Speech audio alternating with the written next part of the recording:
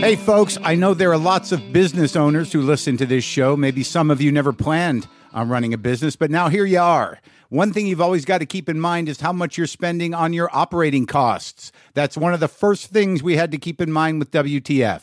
And with things costing more today than they did when we started, you want to keep your expenses down.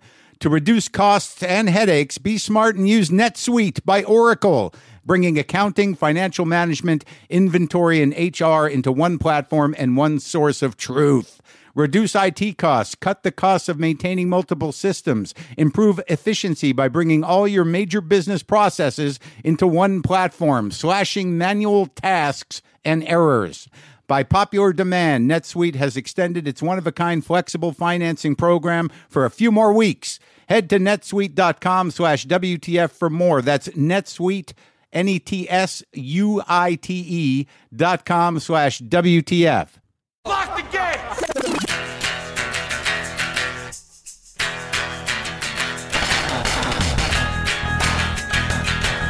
All right, let's do this. How are you, what the fuckers, what the fuck nicks, what the fuck buddies, what's happening? I'm Mark Maron. This is my podcast. Sandra Oh is on the show today. Sandra Oh, you know from Grey's Anatomy, Sideways, the Netflix limited series The Chair, among other things. And she just wrapped the final season of Killing Eve. And she's a fan of the show. So I'm excited that we got to talk. I've been away, and I've been getting progressively more emotional. And I'm flying, and I watched that movie with Tim Blake Nelson again, that Old Henry, which is, I think, even on second watching, The Turn is worth it. And Stephen Dorff and Nelson are just astounding. But then I watched The Intern with Robert De Niro and Anne Hathaway, who I still seem to love. And I've watched that movie many times. And I was just like, bawling my eyes out to the point where the flight attendant was like, "Are you okay?" And I'm like, yeah, I'm just watching this movie and I don't know why it's hitting me. And then Rene Russo's in it. And then I realized it was, today is the anniversary of Lynn Shelton's death. And I don't know that if I was avoiding it or I knew it a few days ago, but I just put it out of my head. And then like, I'm just, crying on a plane at a movie, which is where it'll come out. And it's been 2 years ago today. Since Lynn passed away. And I think about it every day, obviously, and when the grief comes, it comes. And I talk about it on stage as well in terms of processing grief and figuring out how to get through it. But today is the day, and I miss her, and I know a lot of people miss her family, and I seem to, put myself somewhere down the list of people that deserve to miss her or something. It's weird, but that's my own problem. A lot of people had a whole life with her. I had a window of time and a possible future. And the fact that Rene Russo struck me as looking so much like her in that movie, whether she does or not, while I was flying on the plane, I was really kind of, reflecting back on the energy of what Lynn was like and remembering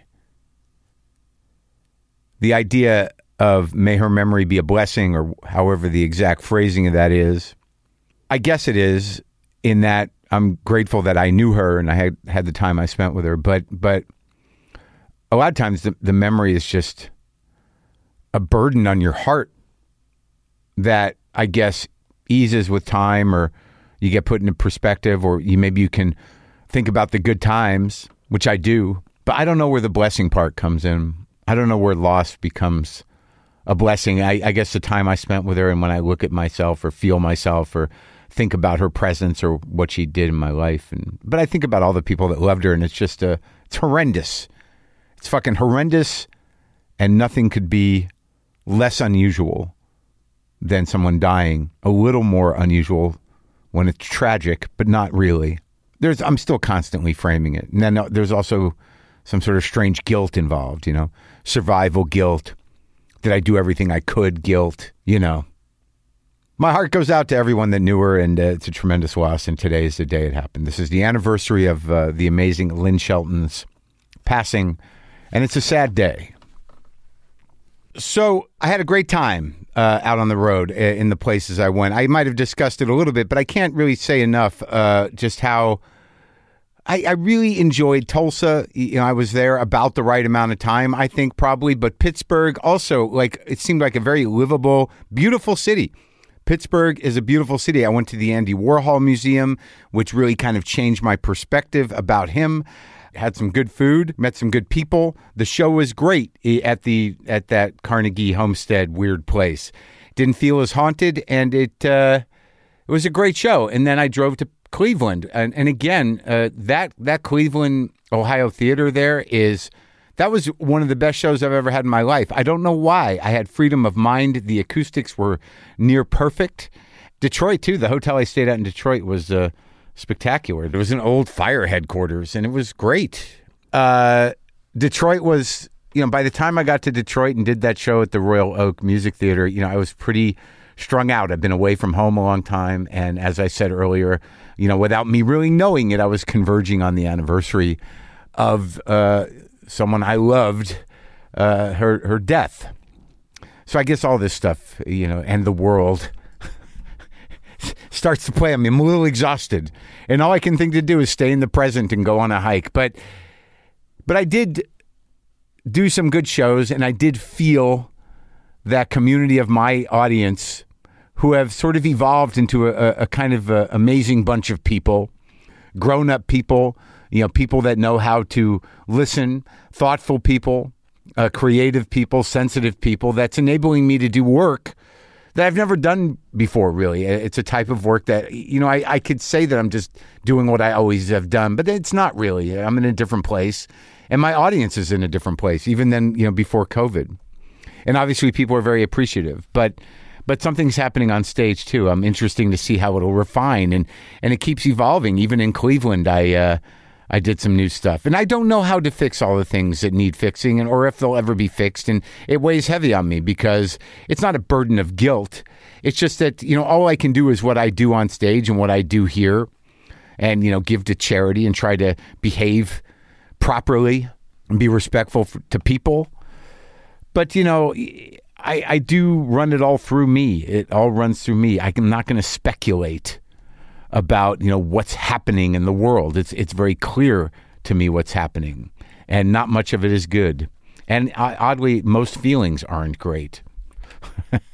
But I hope we're all hanging in there. I just wanted to thank the people of Pittsburgh, Cleveland, and Detroit, the people that came out. They were really great shows. They were, all these shows that I'm doing right now are the best shows I've ever done, which is good because it may be the last time for all of us. I know I get heavy-hearted, and I got to be honest with you. Somebody said something very funny to me and to my friend Sam Lipside. We're developing this show for FX, and hopefully, we're working on a second script, and they haven't signed off on the series yet, but we're in it, and we did notes on the sort of story for the script. And one of the executives over there at FX, so one of the FX executives, Nick Grad, who is like the big shot over there, the big guy, we're just doing general notes, and he's like, I don't know how to explain it, but we just need to get it from bleak to dark. And I'm like, oh my God, I gotta ask him if I can name my special that. From bleak to dark. I'm like, that's my specialty. That's what I do. That is the crux of who I am. We can totally get it from bleak to dark. I gotta ask him. That's got to be the name of the special, right? Bleak to dark. Yeah, that'll be. Who's gonna see that title and not be like, that's gonna be hilarious?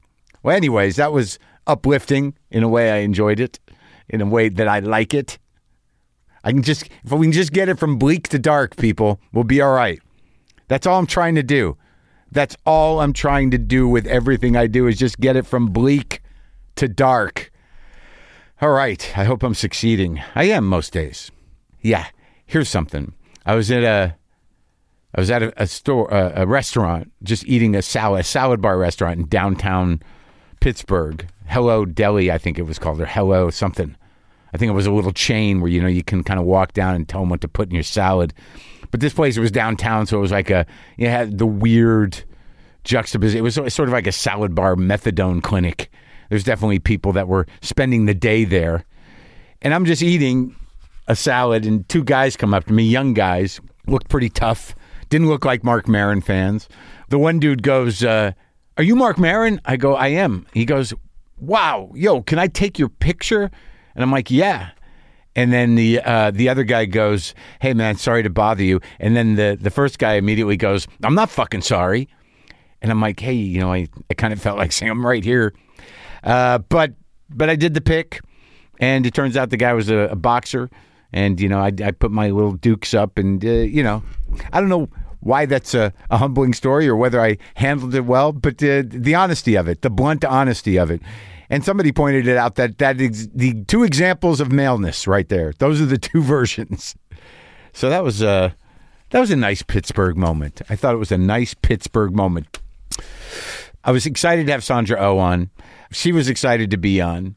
You can see all the stuff she's been on, Grey's Anatomy, The Chair. She just wrapped the final season of Killing Eve. It was just time to do it. That was really the reason for it. We'd had it on the books before, and now it was just time to do it. So this is me talking to Sandra.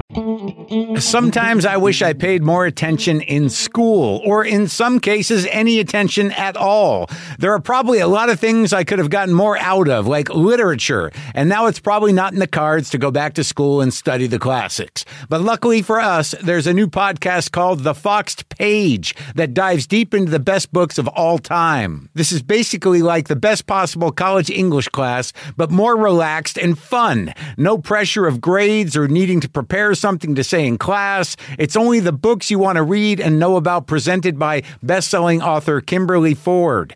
Everything from Cormac McCarthy to Madame Bovary, from classics like Frankenstein to modern hits like Lessons in Chemistry. I love Ireland, but I missed the boat on James Joyce. The Foxed Page has a 3-part series on Dubliners, and that's a pretty great starting point. Want to get the most out of what you read? The Foxed Page is for you. Get it now wherever you get your podcasts. Sandra Oh.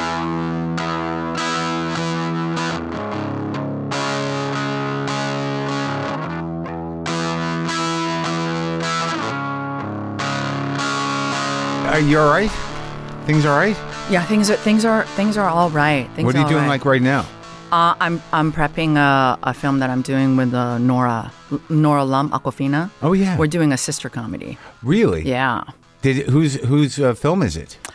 Jessica Yu is our director. Jen D'Angelo is our writer, and it's a Gloria Sanchez production. Huh. Yeah. I don't know a lot of those people, but it sounds like a good thing. It's a good group of people. Yeah, and it's like for me, I was like, I want to do comedy. Yeah. I just want to do comedy, and it's like I don't want to talk about it, but it's like broad. Yeah. And I was just like, let's go broad. Let's big? Let's try and like fail big. Yeah, like let's not try and fail big. Like what does broad mean though? Like just goofy? No, you know what? I gotta tell you, I wanna try and work up to John C. Reilly, man.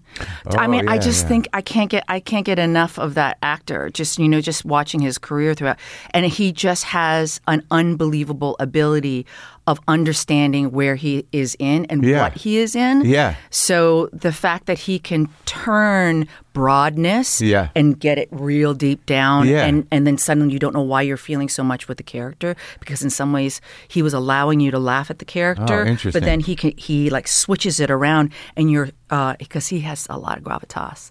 But in all I see what you mean. In all those big weird comedies, even like the fake music bio. Yeah, for sure that. Yeah, like and the show that he's doing right now, where he's the HBO show about the Lakers. Oh yeah, is he good? I haven't watched it. He's great. No, it's like he's great. So I'm like, sometimes I try and figure out. I wonder what you do too. Like, who is interesting to me? What are they doing? Yeah. How are they doing it? Like, I don't know how he does it. I don't know how anybody does anything. But it's the inspiration of like, you're doing something.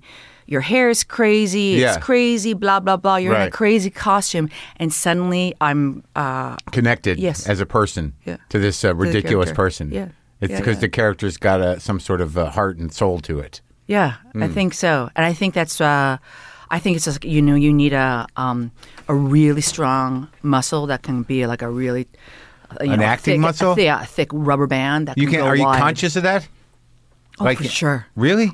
Conscious. What's your question? Well, I just mean like like because I'm always a guy like I got to do a guest spot on Reservation Dogs. Like next week or the week after, and I understand what the character is, but I don't know how to get there unless I can picture the guy in the situation and make the guy me somehow. Yeah, but like when you say I understand what you're saying about John C. Reilly, but I wouldn't know how to do that on purpose. Do you know what I mean? Like, do you? Yeah, no, for sure. I'd say because it seems like you're doing it. Well, it's like how do you approach your character? Yeah. You know what I mean? Like in a very broad way, inside out or outside in. You know what I mean? It seems to me, that it's for you. It's inside out because it's got to be kind of based on something that is comfortable where you can feel honest all the time. Because I can't do like big weird characters. I bet you could. Yeah, but I have to get past the idea of embarrassment. Well, yeah, that's a part of the job. I know. It's my entire life. It's the only reason I do comedy is to. I think Harry Shearer told me, he said, when you do comedy, it's to try to control why people laugh at you. I'm gonna get it first. Yeah, Jimmy, I'm gonna get it first. Yeah, and I'm gonna tell you to look this way. Right. Well, I thought you were hilarious in the chair. Thank you. It's so funny. Thank you. It was funny. Yeah, but like you were doing the John C. Reilly thing. Oh, that's a great compliment. You were. I mean, it was seamless, and it was a comedic part. Yeah. But you didn't feel it being written as a comedy. There was a certain point I don't know what scene it was. I was talking, Amanda Peet, the creator, showrunner, she was in there. And I was like, oh my God, you wrote a drama. Right.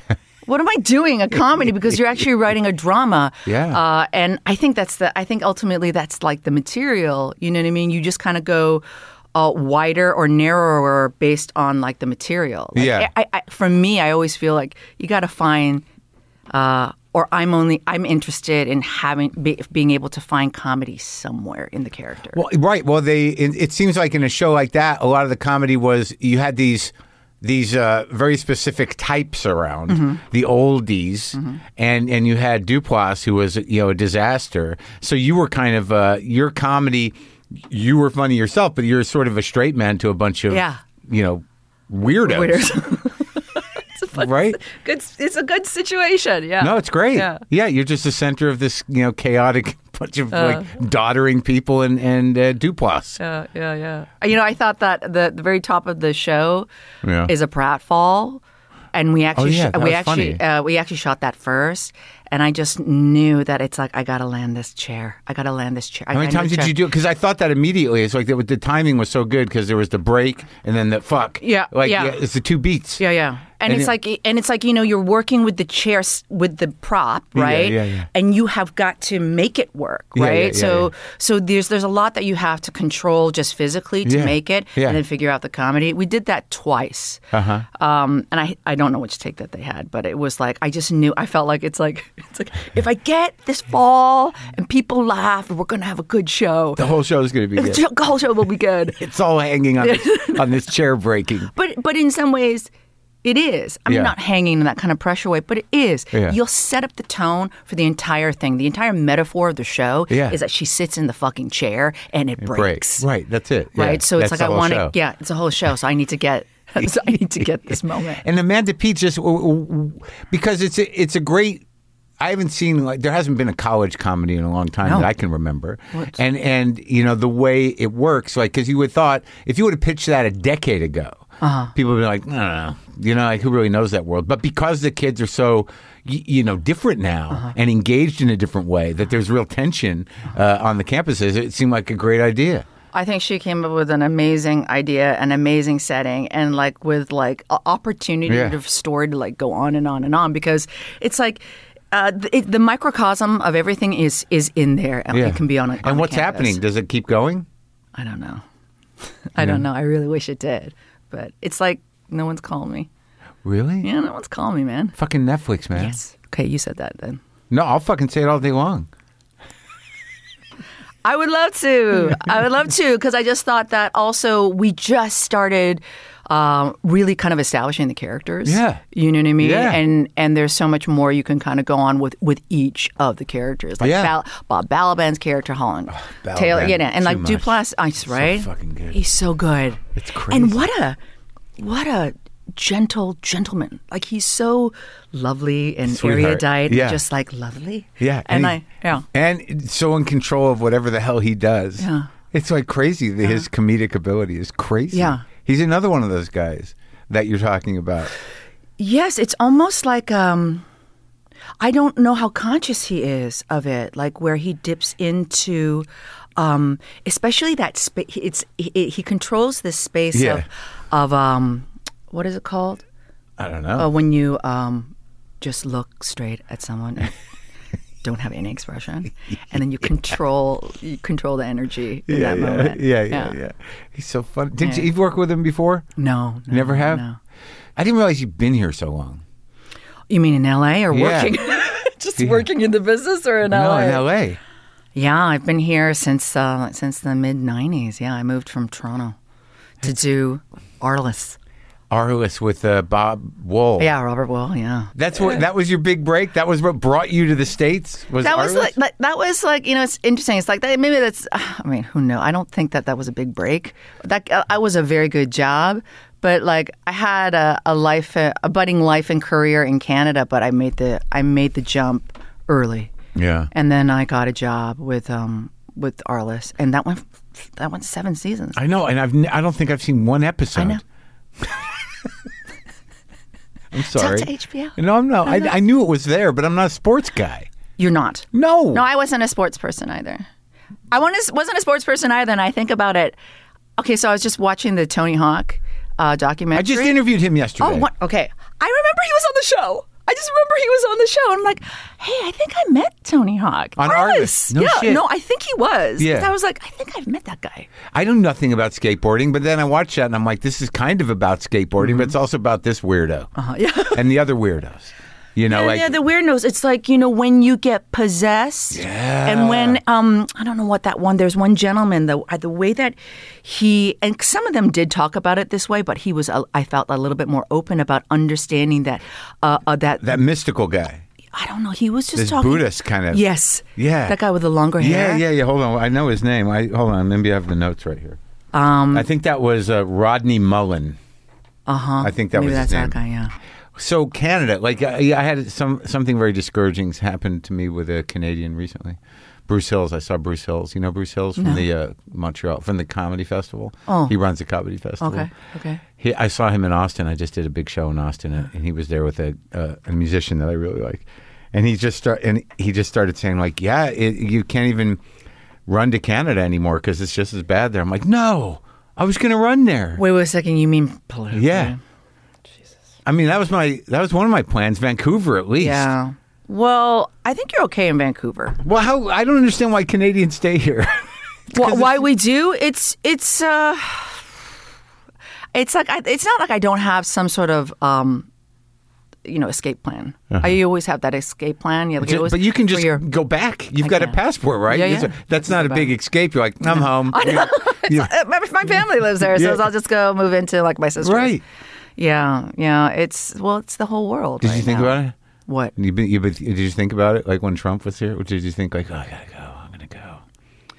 You want to know what? When he was elected, I became a citizen. Here. Yeah. Interesting. Yeah. On purpose? Yeah. Because it was just like, I don't know what I'm doing. For me, my Canadian identity was kind of stopping me from becoming a citizen. And I had already been living here for, I don't know, more than 15, 20, almost 20 years. And that was when you decided to do it? Yes, I did. Yeah, because I was like, it's too important to not be able to vote. Not only that, and it's like when you're in the position that we are, it's like if someone's going to ask you a question, I want to be able to answer it. And so as an American, as someone who actually practices, hopefully what everyone does practice, which is like with the right to vote. And that was the first time where I'm like, okay, what am I holding on to trying to be a Canadian? I'm not trying. I am Canadian, but like holding on to some sort of escape plan in that kind of way. And I don't know if other Canadians that have always felt that way, but I finally let that go because like these things were too important. Yeah. Well, that's inspiring.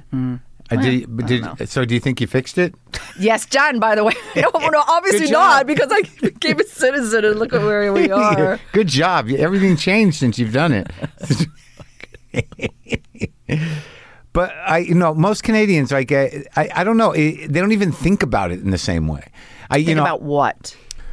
America, like, as in the sense that I'm an American and I get scared here all of a sudden, but like Canadians, because to me, I think Canada represents something that it might not be. I think I romanticize the idea that, like, oh, it's so integrated and people are nice and everyone can go to the doctor, but every time I'm up there, I always enjoy it. But I realize there's not a lot of menace to the cities. There's not an edge to it. There's definitely it's a little duller. Well, yeah, because it's like there's not guns, man. So exactly. Yeah, I mean, I think that's where's the excitement? I know exactly. It's like that's good. That's fucking good. I know. If you're gonna say duller, and it's like I don't know. I wonder how you feel about this. Like now, I feel like moving into like definitely into my midlife. Yeah, it's like me too. all that shit that was so crazy that you wanted and that you chased after, probably unconsciously. Yeah. In your teens, 20s, and even into your 30s. Yeah. It's like I don't want that. I really don't want that. Yeah, so it's like if dollar's good. Dollar is fine. Yeah. Dollar is fine for me, because you can say dull and you can say peaceful. There's other words of sure. No, but I also find that, like, just on the street and just and I might be romanticizing, because anytime I get out of town, I'm like, oh, it's so nice here, even if I'm in a hotel room in Detroit. I'd say my friends. And my friends are people who come from the States who go up to Canada with me, let's just say. There is definitely a change. I mean, like my girlfriends who, if they come down here, suddenly they feel so much more pressure about how they look. Yeah. This also might be California and LA for sure. Yeah. The States. And then there's also a certain type of assertiveness that is here that can kind of throw Canadians off. Sure. They really can. But on the reverse, it's... But the thing is, I'm sure that you've heard this, there's a certain politeness that we have as Canadians. Yeah. But as a Canadian, it's really, it's passive-aggressive. Yeah, of course. It's passive. We have those in Minnesota, too. It's kind of moved down there. It's a similar... Yeah, the Midwest. Yeah, the Midwest. I feel Midwesterns are very Canadian. Yeah. It's all loaded and a lot of martyring going on. Yes. I'm not gonna tell you that you just butted in line, but I'm gonna complain about you. Oh yeah, right. Or give you a little bit of a look. Yeah, and then stew about it. For the next 2 hours. Sure, it gives you something to do. It's like a hobby. So growing up there, what did your parents do? Like what kind of situation? What kind of situation? Yeah. Like super usual, like immigration kind of life. Like, they both were immigrants? Yeah. So my parents, they immigrated from South Korea when it first that first wave of immigration opened in after 65. So around 65, they came as students to, I was just talking to a friend about this. It's like the majority of their trauma happened before 25, and then they moved countries. You know what I mean? They were under the occupation. And you felt this with your folks? No, you know what? I don't think I ever really felt it until like I was an adult, and like deep into adulthood, where you just realize, because you're just dealing with your parents and they're your parents, right? But when you think about, it's like, oh, before you were 25, you were born into an occupation, you went through the Second World War, you went through the Korean War, and then you left culture, language, everything, and then you went across the world to study, with a bunch of white people. Yeah. You know what I mean? And then I think that, I've been thinking about that lately. It's really? Like that's kind of like their trauma, and then they have just the regular kind of trauma of living and being an immigrant. But isn't it interesting though, because like you can't? It's hard to empathize with your parents because they're your parents. I know. So like it takes a long time, and by the time you do it, you're like, an apology. I was a little hard on him. Yeah, I gotta tell you, parents, it's like this long game. It's like you could possibly be an asshole from 13 to 30. Yeah, and then maybe come around. And I wonder, like, as a parent, I'm not one. Me neither. It's like, is it worth it? Does it feel good when at Christmas when they come home and you really feel it from them to say, "Oh God, I'm sorry. I'm sorry, Mom and Dad. I was a real asshole." Oh, damn. Or thank you. I don't know. I mean, I don't know. I never think that I should have had them. Ever. It's weird. What was the thing that obviously you knew about yourself that I'm selfish and anxious. Yeah. Like I worry, if you give me a few minutes as an acting exercise, I could worry about the children I didn't have. No, sure. It's like, oh my God, is it breathing? Okay, it's okay. I just I feel that with cats. Even with the dumb cats, Sam. Yeah. But it's crazy, and I know that I would have just passed that panic on. And I used to be angry, but I don't think I am. But it's anymore in the same way. But I'm not in proximity to people every day. That stuff you don't know about yourself, where you're like, God damn it! I think there's no quicker path to self-knowledge, if you receive it or not, than having kids. Yeah, but that shouldn't be the. It's not the only way. The journey. No, but it is one way. It's like I really admire parents. It's like it's tough, and it's like because I think actually the majority of people make the decision to become parents unconsciously. That's a problem. No. Why don't you have them? Why don't I have them? When it came time in the my life in my 30s, mid to late 30s, as a woman, you make that decision of what I'm gonna do, and to do it on my own. Because there's a window there. There is a window, which I tell all my younger, friends. It's like, if you want them, you got to plan for that shit. Yeah. Like, if you think that's just going to happen one day, it's not. But sometimes it just happens. It seems like a lot of people are like, I guess we do that now. This is what we do. Like it's I definitely have friends who've done that. I do jokes about it. Like I literally say, if you have love in your heart and you want to have a kid and you want to give it love, that's great. But if you have a sort of a weird void where your heart should be that you think a kid would fill, maybe don't do it, because the void will pass along. You'll pass the void on. Yeah. And then the punchline is you can actually track your void on 23andMe now. And it turns out my void's a 99.9% Ashkenazi Jew. Yes. And it started in the chest of a tailor's wife in Belarus in the Pale settlement in the mid-1800s. So it's nice to know. Yeah. That's a good my background. joke. That's a good background. But you decided not to. Yeah, I think that for me it was, I just didn't want to do it alone. I was single at that time, you know what I mean? And was it after your marriage? Way after. Way after. Yeah, way after. And I just it didn't come up when you were married? Like, are we going to do that? I'm not going to talk about that, Mark. No. No, okay. Because I was married twice. And like the first time when it came up, she wanted them, and I was not in a place in my career or in my life, like it was just sort of like, it was terrifying. And I was like, no. Yeah. And and I think she just expected it to happen. And it was one of the reasons why I couldn't stay. And then the second wife, she would not have them with me. She went on to have them with someone else. But, yeah. That's complicated. Well, it's not that complicated. I was an asshole. Oh, okay. Okay. Well, okay. You said it. Yeah. But so I just didn't know if there was pressure or not, but it was all within you. No, thank God. Yeah, for sure. It's like, I feel like I was completely in charge of my womanhood. You know what I mean? And I do think about it a lot. Not like, oh, I wish, blah, blah, blah. Yeah. No. I think about what was my instinct then? How has it brought me here now? I will say now, because it's the time in my life and my career, I'm playing a lot of mothers. Yeah. And I'm really grateful for that, because it's like,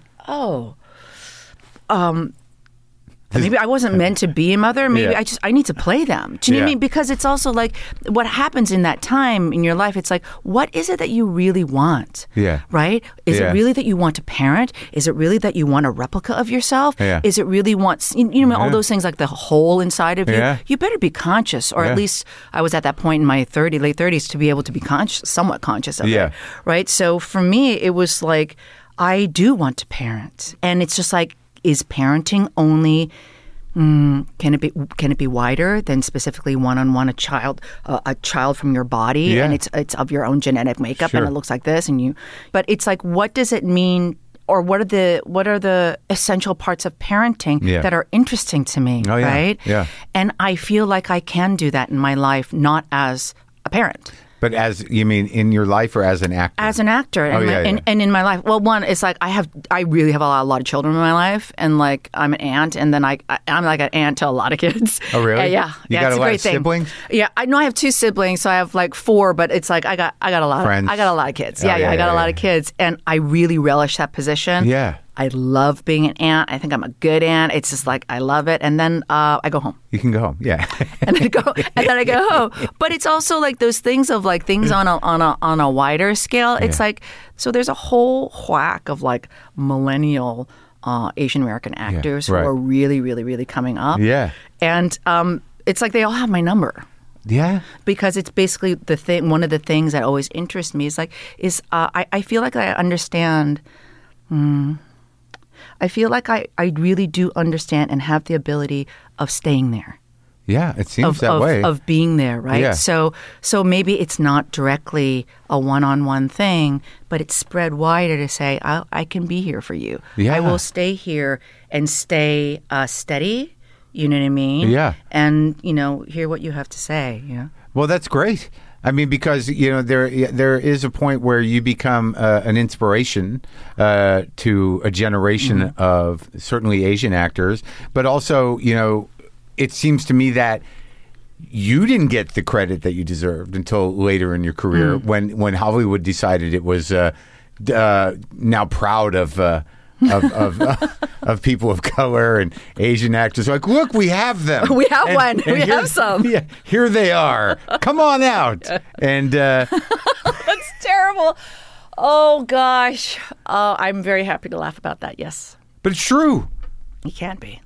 It just like it seemed like there was like, and I think it's clearly a good thing that when there was enough social screws put to the industry that I don't know from an outsider, and I don't consider myself an insider. It does seem like in that world some things are changing. Do you feel that? Yes. Yeah. But. Yes, meaning like it's like I feel because I get this question a lot in much more direct ways of like how has the things improved or whatever this industry improved.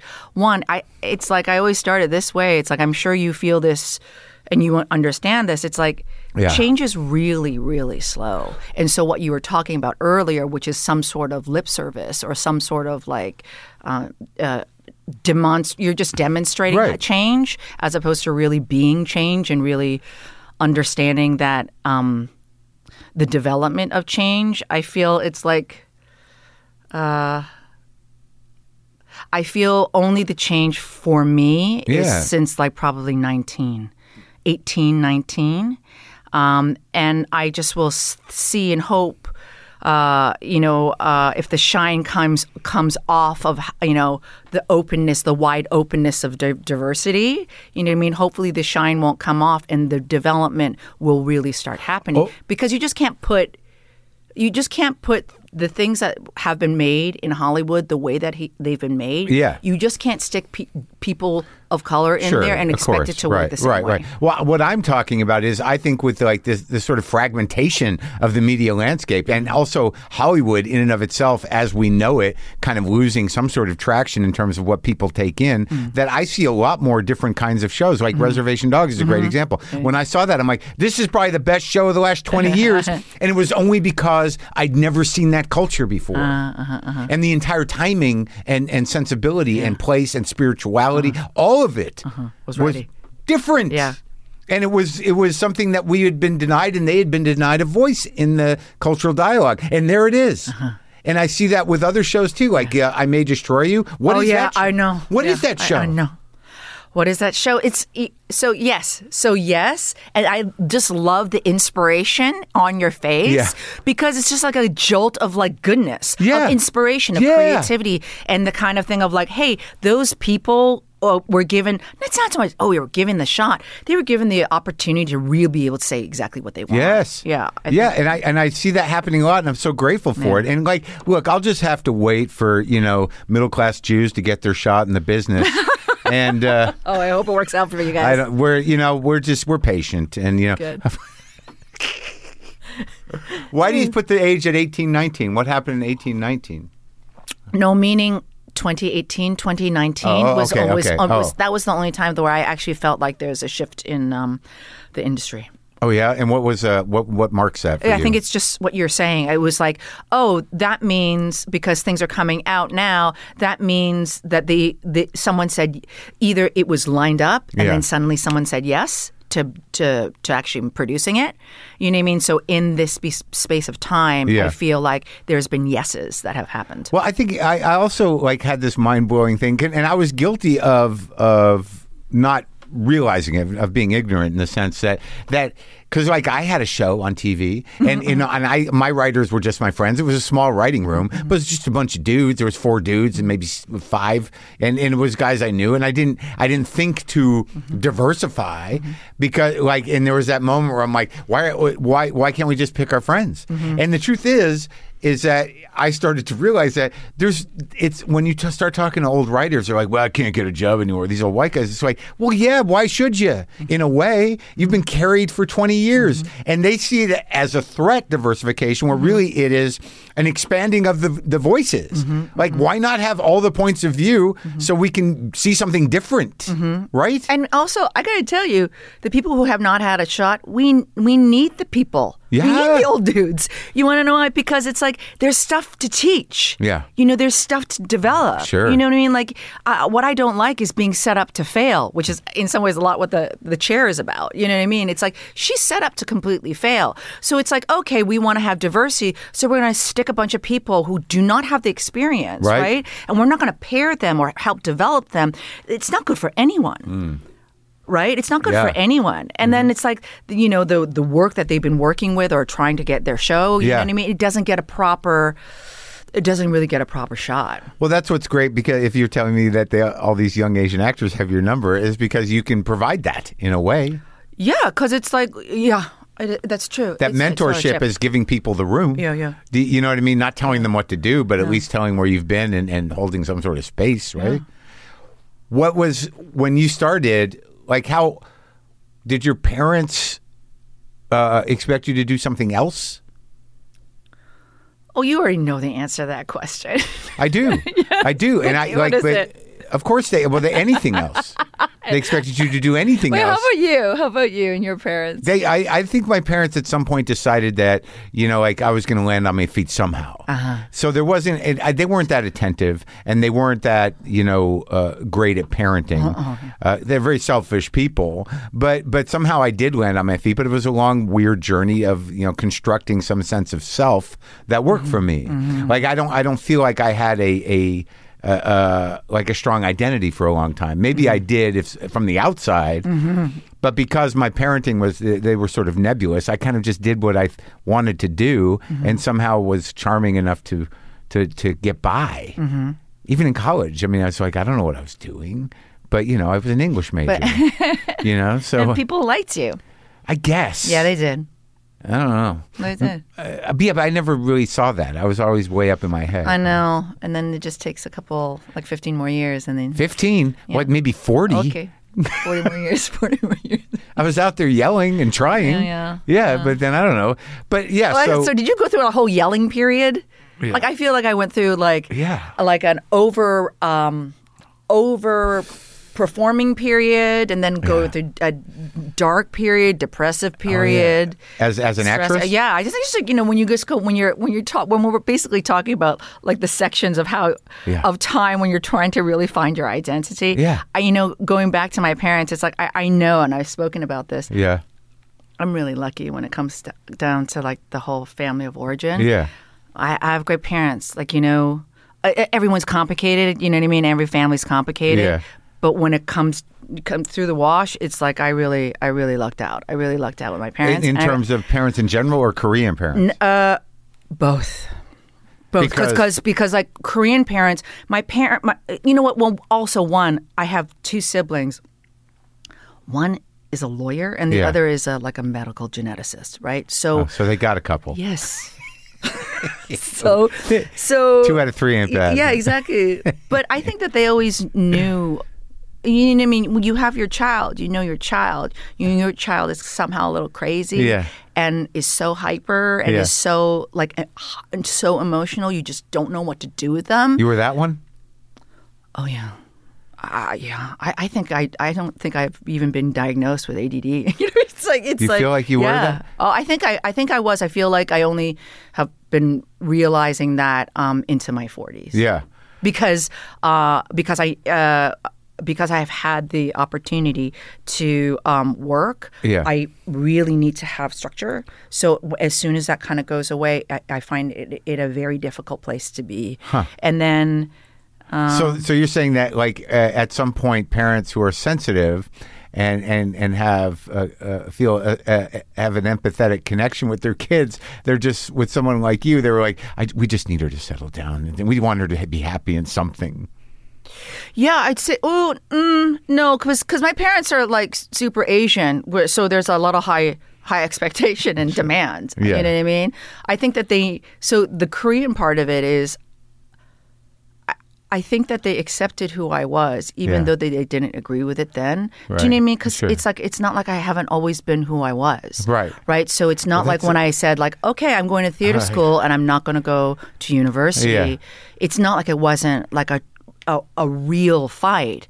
But it's not like they didn't see that fucking thing coming. Do you know what I mean? It's not like they didn't see it coming.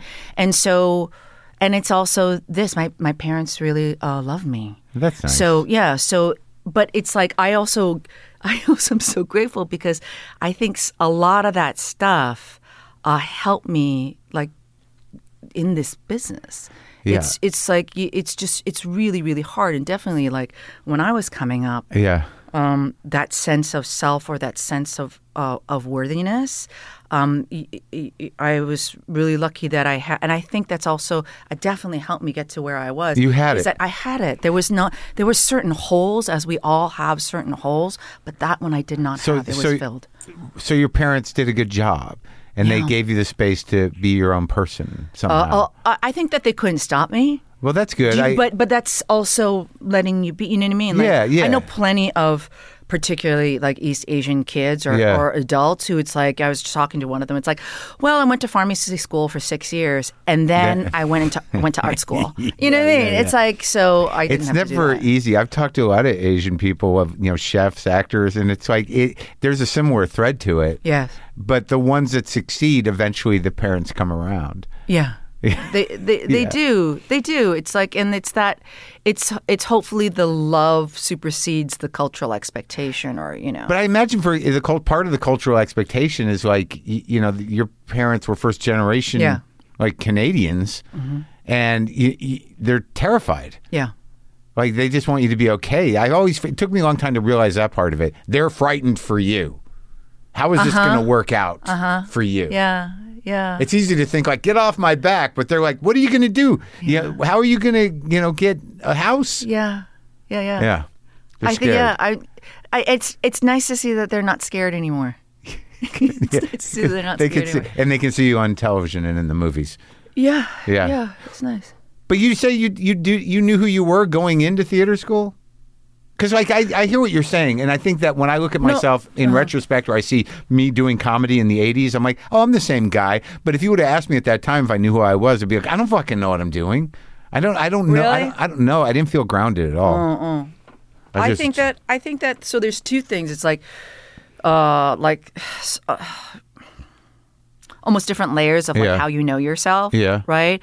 I would say yes, I did before going to theater school, and then of course becoming an adult, really going through, really taking the mirror, or trauma happens or disappointment happens, and it forces you to look at stuff in a deeper way. That's for the next couple of decades or few decades. But I'd say being generally grounded, even though I was a very emotional child. Yeah.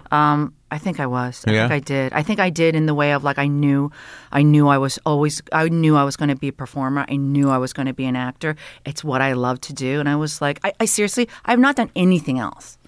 Yeah. I don't have any other skill. Yeah, me neither. Yeah. Yeah, when the chips were down and I didn't know what was going to happen before I started the podcast, it was like, there's no, the last job I had was at a restaurant. What were you doing? I mean, I was serving people? No, I was not good at that. I was not. The way it was that was very short-lived, the waiting tables. I was okay on the grill. And, I was good on the grill too. Yeah. I was a terrible server. Yeah, I took things personally. I was so anxious about it, and no one trained me for the fajitas. I was so embarrassed. They no said one what to? they didn't train me with the fajitas. It's just like I didn't know what else to bring out. I didn't grow up eating fajitas. So that's your one memory of being a server. Is like I didn't know what the fajita. Yeah. I didn't know you needed tortillas with them. I just thought it was the steaming. I just was very sensitive and like I couldn't take the disposition because I think I wanted people to like me, and at some point when I decided they didn't, I became very angry. Yeah. I think I was so anxious, and I just kept on thinking like I would rather have a monologue in front of 1,000 people than have to take someone's order. I have anxiety too. But Who it doesn't have anxiety? I don't know. So I mean, but like I have it like in a way that's I can apply it to things, but I have general anxiety without. It took me a long time to recognize it. Yeah. A lot of dread. A lot of dread. That's how. How are you working with that? Because you mentioned it's like you know how to either. I do want to know how you work with the dread, but you had just mentioned how you work with the anxiety. You know how to work it. Yeah. What is that? Well, I mean, I can separate what is real. I don't have a tremendous ability to compartmentalize. Everything sort of happens at the same frequency, you know? But if I get present and kind of like realize what my head is making up and what is real, I can kind of separate them and calm down. But the dread thing, I don't know. Like, and also like the feeling that I'm always in a hurry. You know, like I gotta like. I know. Yeah, I got. Oh my God! Even when you're talking about it, I just have to like calm down my stomach. Yeah, I do a joke about it. I just say like I have to tell myself like at least 10 times a day like you're not in a hurry, man. Because I wake up and I'm like fuck, I got it. You have nothing. There's nothing. You're coming into the day a little hot. Let's take it down a notch. Right? I gotta make coffee. Oh yeah, that's what you need. How about a quart of coffee till you're sweating and tired? Yeah. But I don't know. I just try to, put it into context and decide whether what I'm doing with my mind and my head is really happening. Yeah. Because you get right down to it. It's like I have no control over nothing. I know. And there's a surrender to it, right? Uh-huh. And what do you do? Oh, well, I have a practice. You do? Yeah. I meditate for sure. And then also like how often? I try and, you know what? It's also like the practice of meditating is let's just say sitting on the cushion, right? That is one, right? I tried it. I was doing meditation for a while, for a few months during the pandemic. I see your face. It's just making you anxious talking about meditation. I did it. That's okay. I got it done. No, but I got it done. It's behind me. It's behind me now. Good. You did it? Yeah, I'm done. Could you do it for like 2 minutes? No, I could do it for like 15, 20 minutes. Good for you. And I breathe and I get out there and I do I listen to the on an app, the whatever, the Headspace or whatever. That guy started to annoy me though. Yeah. But like I got into it, but then I just lost patience. Sure. And like because it was like you'd had to get up and I'd do it before coffee and I'd stretch and I'd do the meditation. Then I have coffee. But then at some point it was like it'd be just better to have coffee.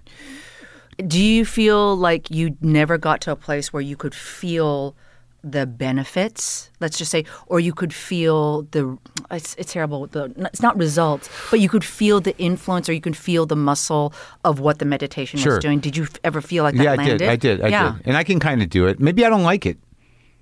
That's okay. I don't like it either. Maybe it's not preferable to me. Maybe the idea of like of just getting with the breath and sort of spreading the brain out and whatever it is capable of into the big, mystical Open frequency. Space. Yeah. Maybe that's like I don't mind that and I can tap into that. But it's like, but let's get moving. Let's. Yeah, you clearly need to move a lot, even when you're probably sedentary. Yeah. I'd offer it's the point of view on it. It's how you see it, because definitely I understand. Do you do TM thing? No. You just practice mindful meditation, that kind of thing. That's it? Yeah, no, but there's lots of other forums. No, but people talk about that TM thing like it's amazing, but I don't know. Is it? I mean, if it works for you, it's you gotta just go get a magic word. No.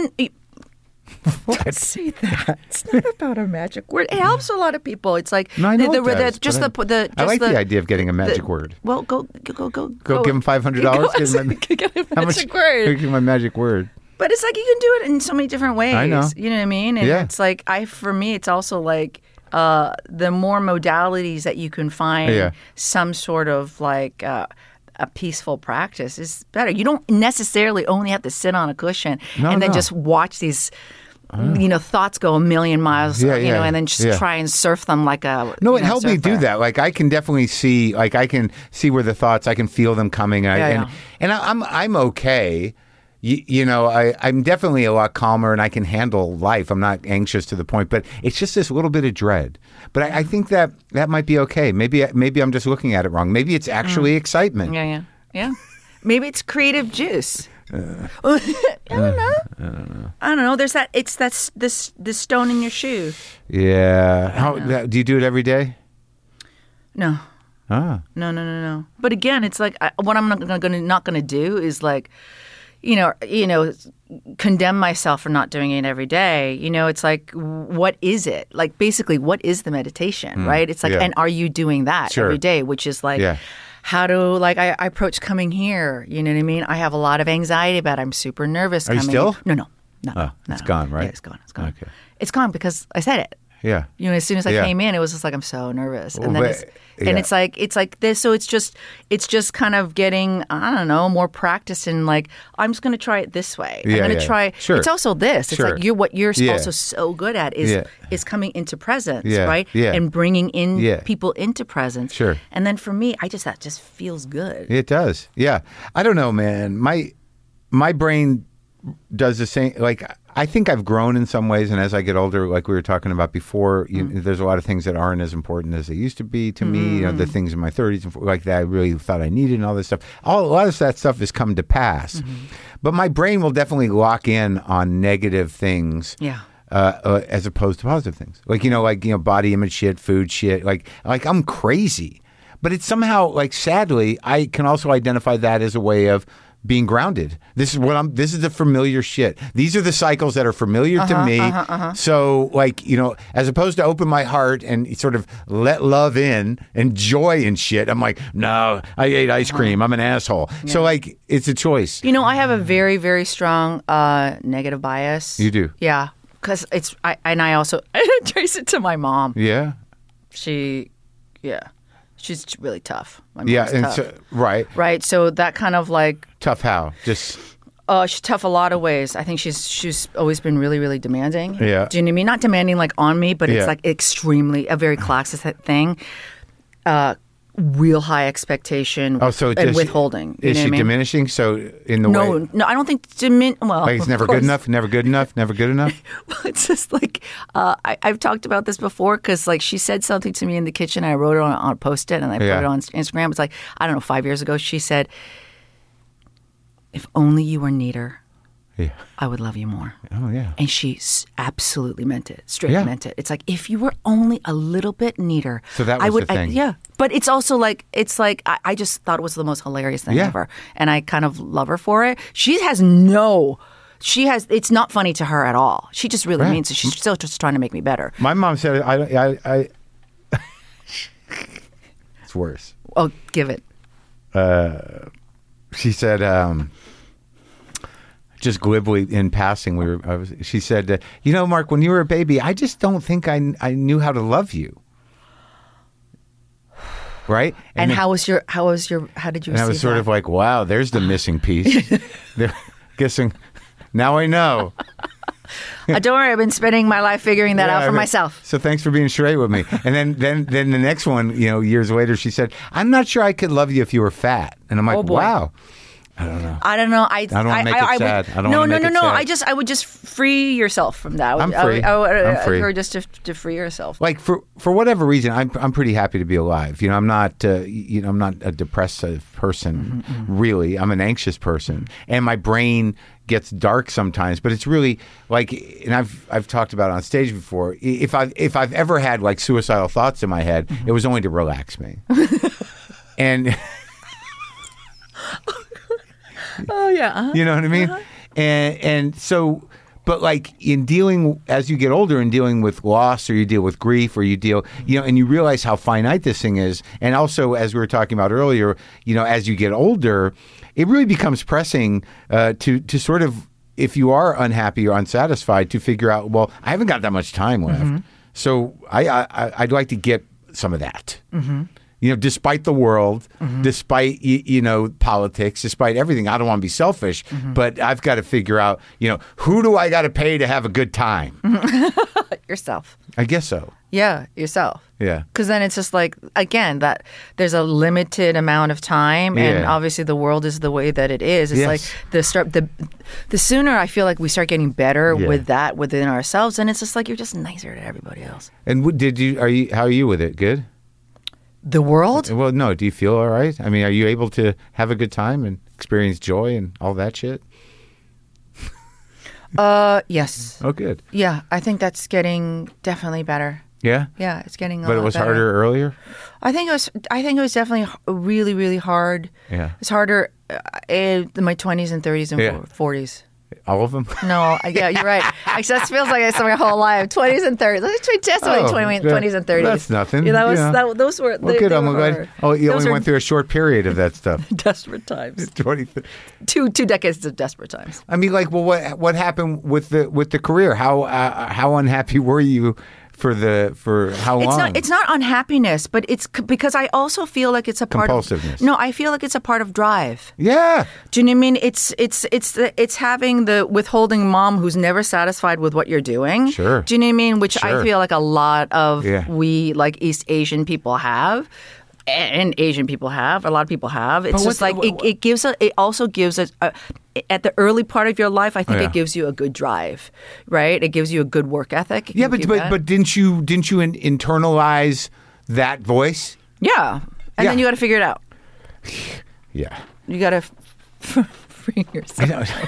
No, I know, but it's horrible to have that voice. It's like, well, that kind of sucked. What do you mean? You just won a Golden Globe. I know. Yeah, big deal. I know that some of that stuff is tough. It's And when you got those, were you like, I'm good now?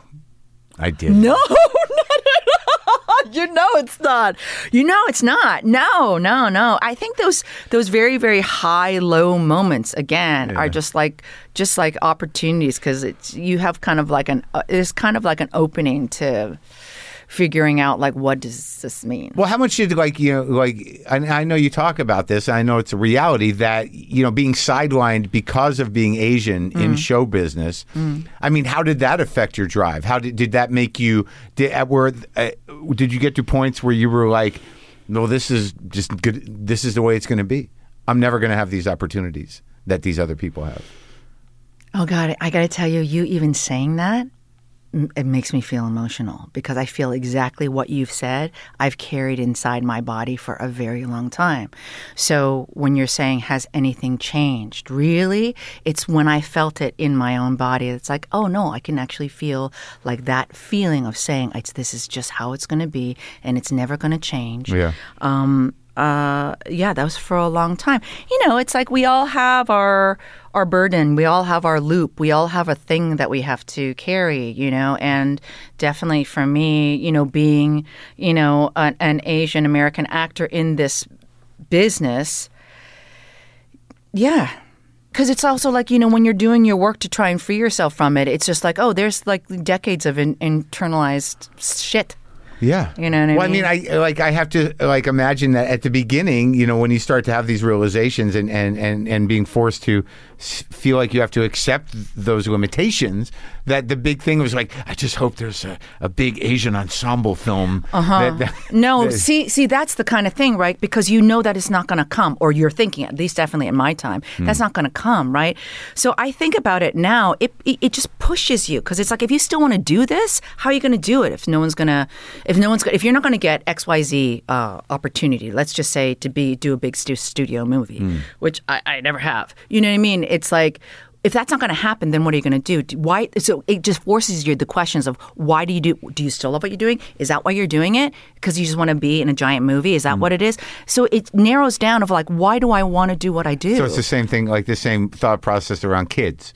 Yeah, because it's just an opportunity to figure out exactly who you are and then to kind of go through with whatever intention is that you want to go through. And what did you land on?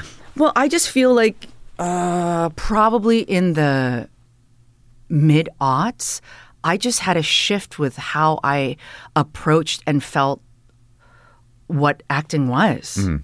Do you know what I mean? It was always a passion for me. It was always like who I was, what I did, what I loved.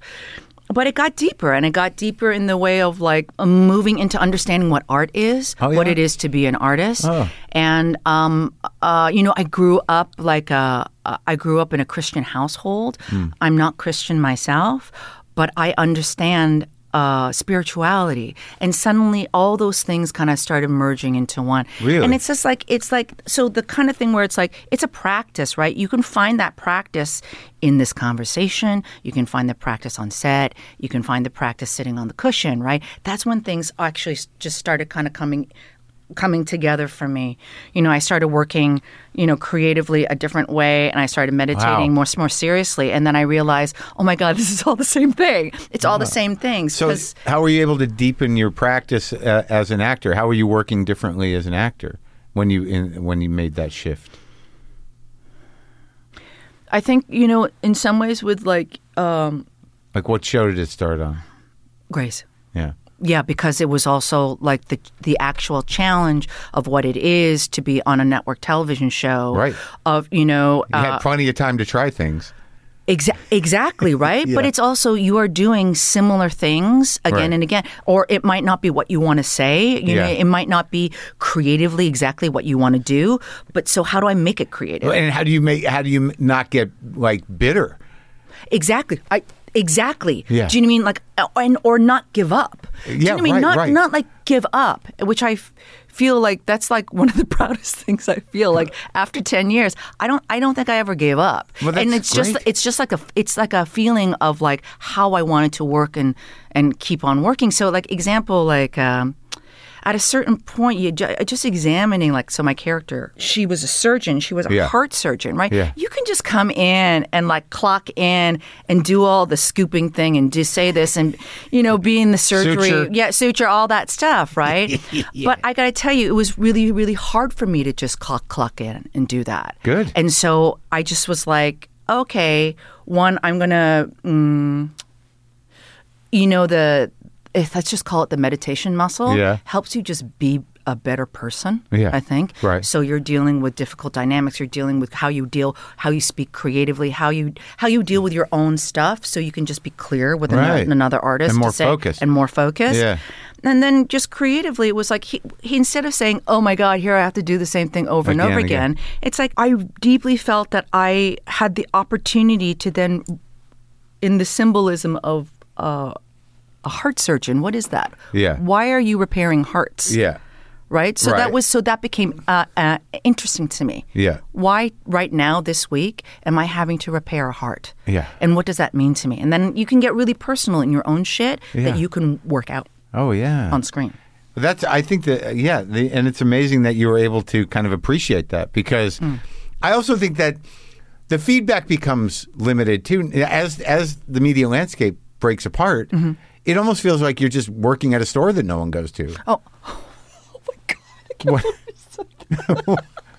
I think it's, ultimately it's how you approach anything, right? I guess. But you kind of want I want to feel it. I do too. And I want to know how many people, when I do shows now where I'm like, I really fucking nailed it. I feel like I deserve to be carried off holding a trophy. But then it's just me going back, walking to my hotel by myself. Well, both of those things I think that are really interesting. It's like, you should, one, be satisfied and celebrate. And then two, you're a regular human being. You have to go back home and I really, I know the back to the hotel room business with the, ice cream or candy just sitting there. Go either way. It can go either way. But you weren't a heart surgeon forever. No. I don't know a lot about Killing Eve, but that went on for a while. But you loved it, right? Yeah, that was for 4 seasons, 4 years. We just finished it. And people loved it. Yes, they did. I am satisfied with Killing Eve because I do feel like I created a character that changed over 4 seasons. Yeah, well, that's I feel that way also about Grey's Anatomy. That the character changed over 10 seasons, but changed in a way that I felt like I actually actively changed her. Right. So something like The Chair, though, there's so much of the situation that felt so present for me as who I am that it was not hard to reach. Okay. And it's just also like it was just crazy when we shot it. It was like we were shooting it while we were sprinting. Do you know what I mean? It was just in Pittsburgh in January of 2021. It was like a really fast shoot. I mean, I cannot tell you how fast it was. It was the fastest shoot And I've you were ever done. COVID protocols? Yeah. It was all that crazy thing. And, and there's a lot of our cast members were, north of 65. Yeah. Right. So people were really taking care. But oh my God. Yeah. It's so funny that that like it ups the ante for the acting, and like because you don't. I'm not reading any of that. I wouldn't have known when that was shot, but I guess none of us do. No, none of us do. But you know what? But it's crazy off stage, right? You got the groups that you have to have the mask on right away. It's crazy. It's not fun. No, it's not fun, and it also. Actually, I think in some ways it worked for our show because everyone had the same anxiety. But also, you're so happy to have your mask off and talking to people. Yeah. We only had it between action and cut. Yeah, I know. Yeah. So you've totally. But so there's something about the energy of that. Yeah. And there's something about I just felt like all the players were so supreme that they could just drop in like that. It doesn't happen all the time. Yeah. You must know that this doesn't happen all the time. But I just felt like there was something about just being there and being open and being able to. You know what? I also felt like everyone was leaning really, really heavy into their first instinct. Yeah. Because we just didn't have time. I mean, maybe we had 2, maybe 3 takes of everything. And people like Bob, he's like an improv wizard. So yes. I mean, that he can kind of roll with it. Yeah. Yeah. Was there a lot of improvising or no? Not too much? Here and there, in a lot of ways that we just didn't have time. Sure. But sometimes, Amanda would just run on set and tell us to do something that was not in the script. And it's like, oh, okay. This is one scene I'm having this argument with Bob. And we're in the midst of an argument. And Amanda came in with our first AD's hat. He had a pork pie hat. Yeah. And it was just like, Bob, this is your hat. Okay. After you say this line, throw it. Yeah. Right? Yeah. And it was like, maybe I'm at the peak of my career now. That's exactly it. That's exactly it. And it was hilarious. And it was interesting because, again, that leaning into that Fast and Furious instinct. What I could see eventually was Amanda was creating the tone of the show. Sure. Right? So in the midst of let's say, a heated argument that is in a certain dramatic place, something ridiculous will happen. And then you'll see the straight person react to the ridiculousness and then keep on going with her argument. Right? So it was exciting in that way of we're in the midst. You can see the creation going on in front of you. It's so impotent, too. No, I know.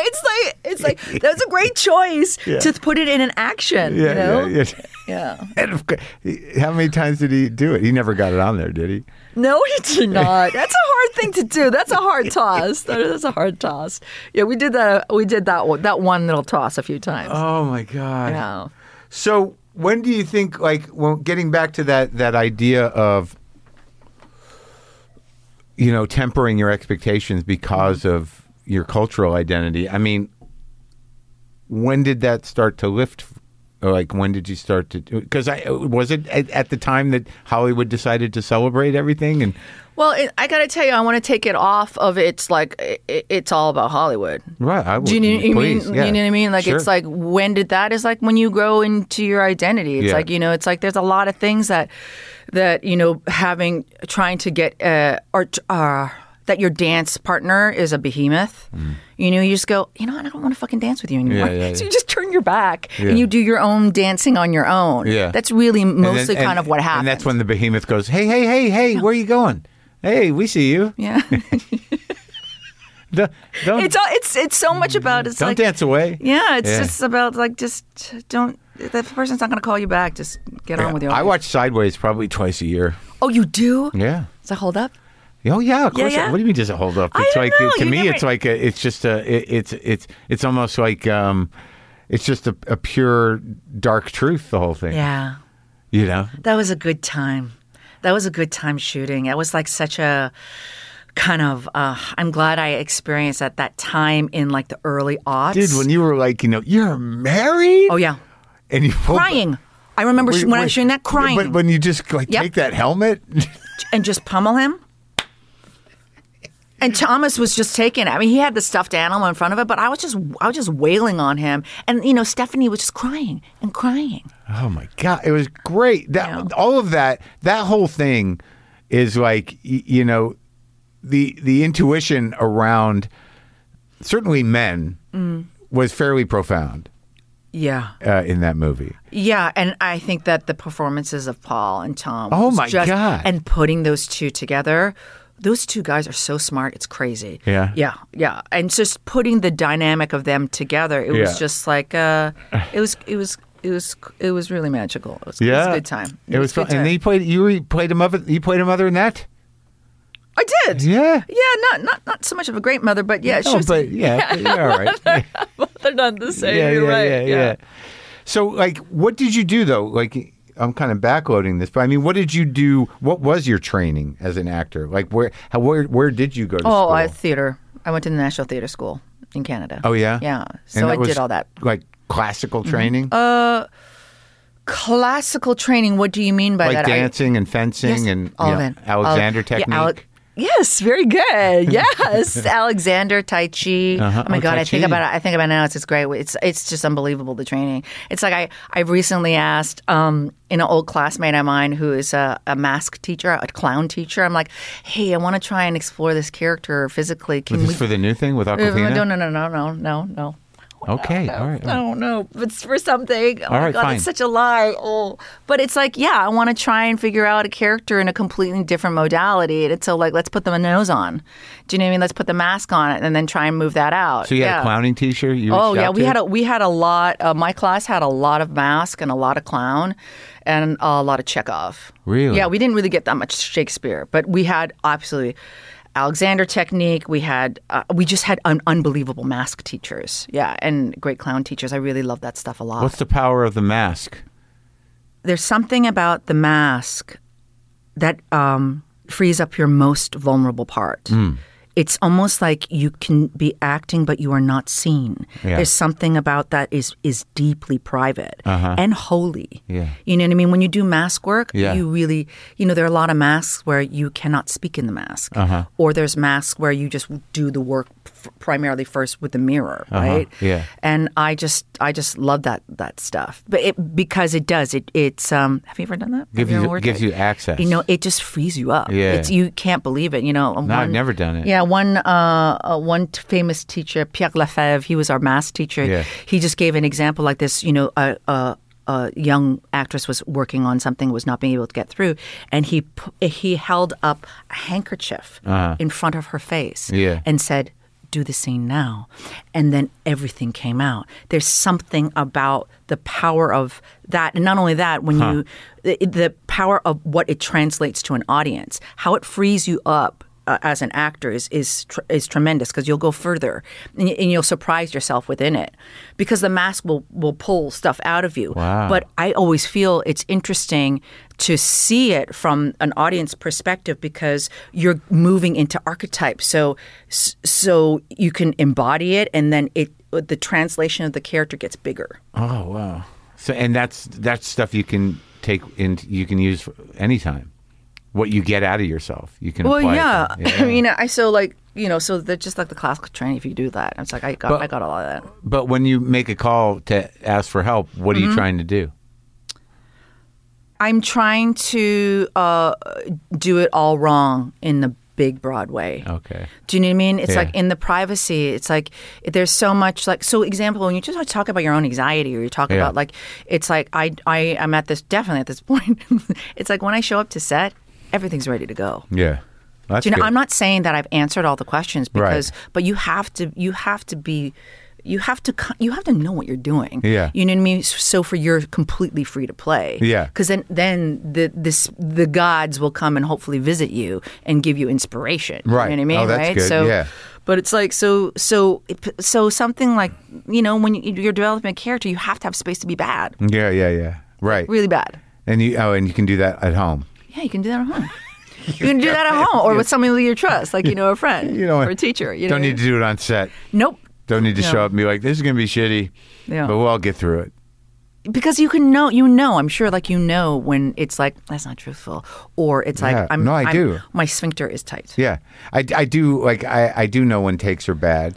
But then you're also up against that thing where you're like, that wasn't great. And they're like, we're moving on. And you're like, I hate it.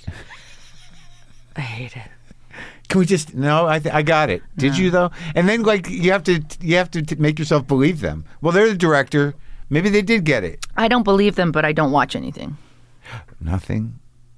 I'll watch it. It's like, oh, you have to talk to press and they've seen this episode and this episode, so I'll watch that. So I'll have this, I'll be able to know what they're talking about directly. Sure. Yeah, no, like, or when you got to do a talk show, you're like, which clip? What do we? Yeah. So, yeah.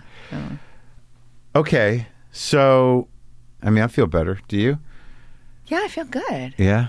I feel like I should meditate a little bit. I learned a little bit about craft. I enjoyed meeting you, and it was exciting. I think... you're going to turn off the mics and we're going to meditate. No. Yeah? No, we can't. No. Why not? I will totally sit with you. I'm jumpy. That's fine. That's a perfect time to do it. No, we can... we'll get off mics, and then you'll tell me shit you didn't tell me on the mics. And then we'll meditate. All right.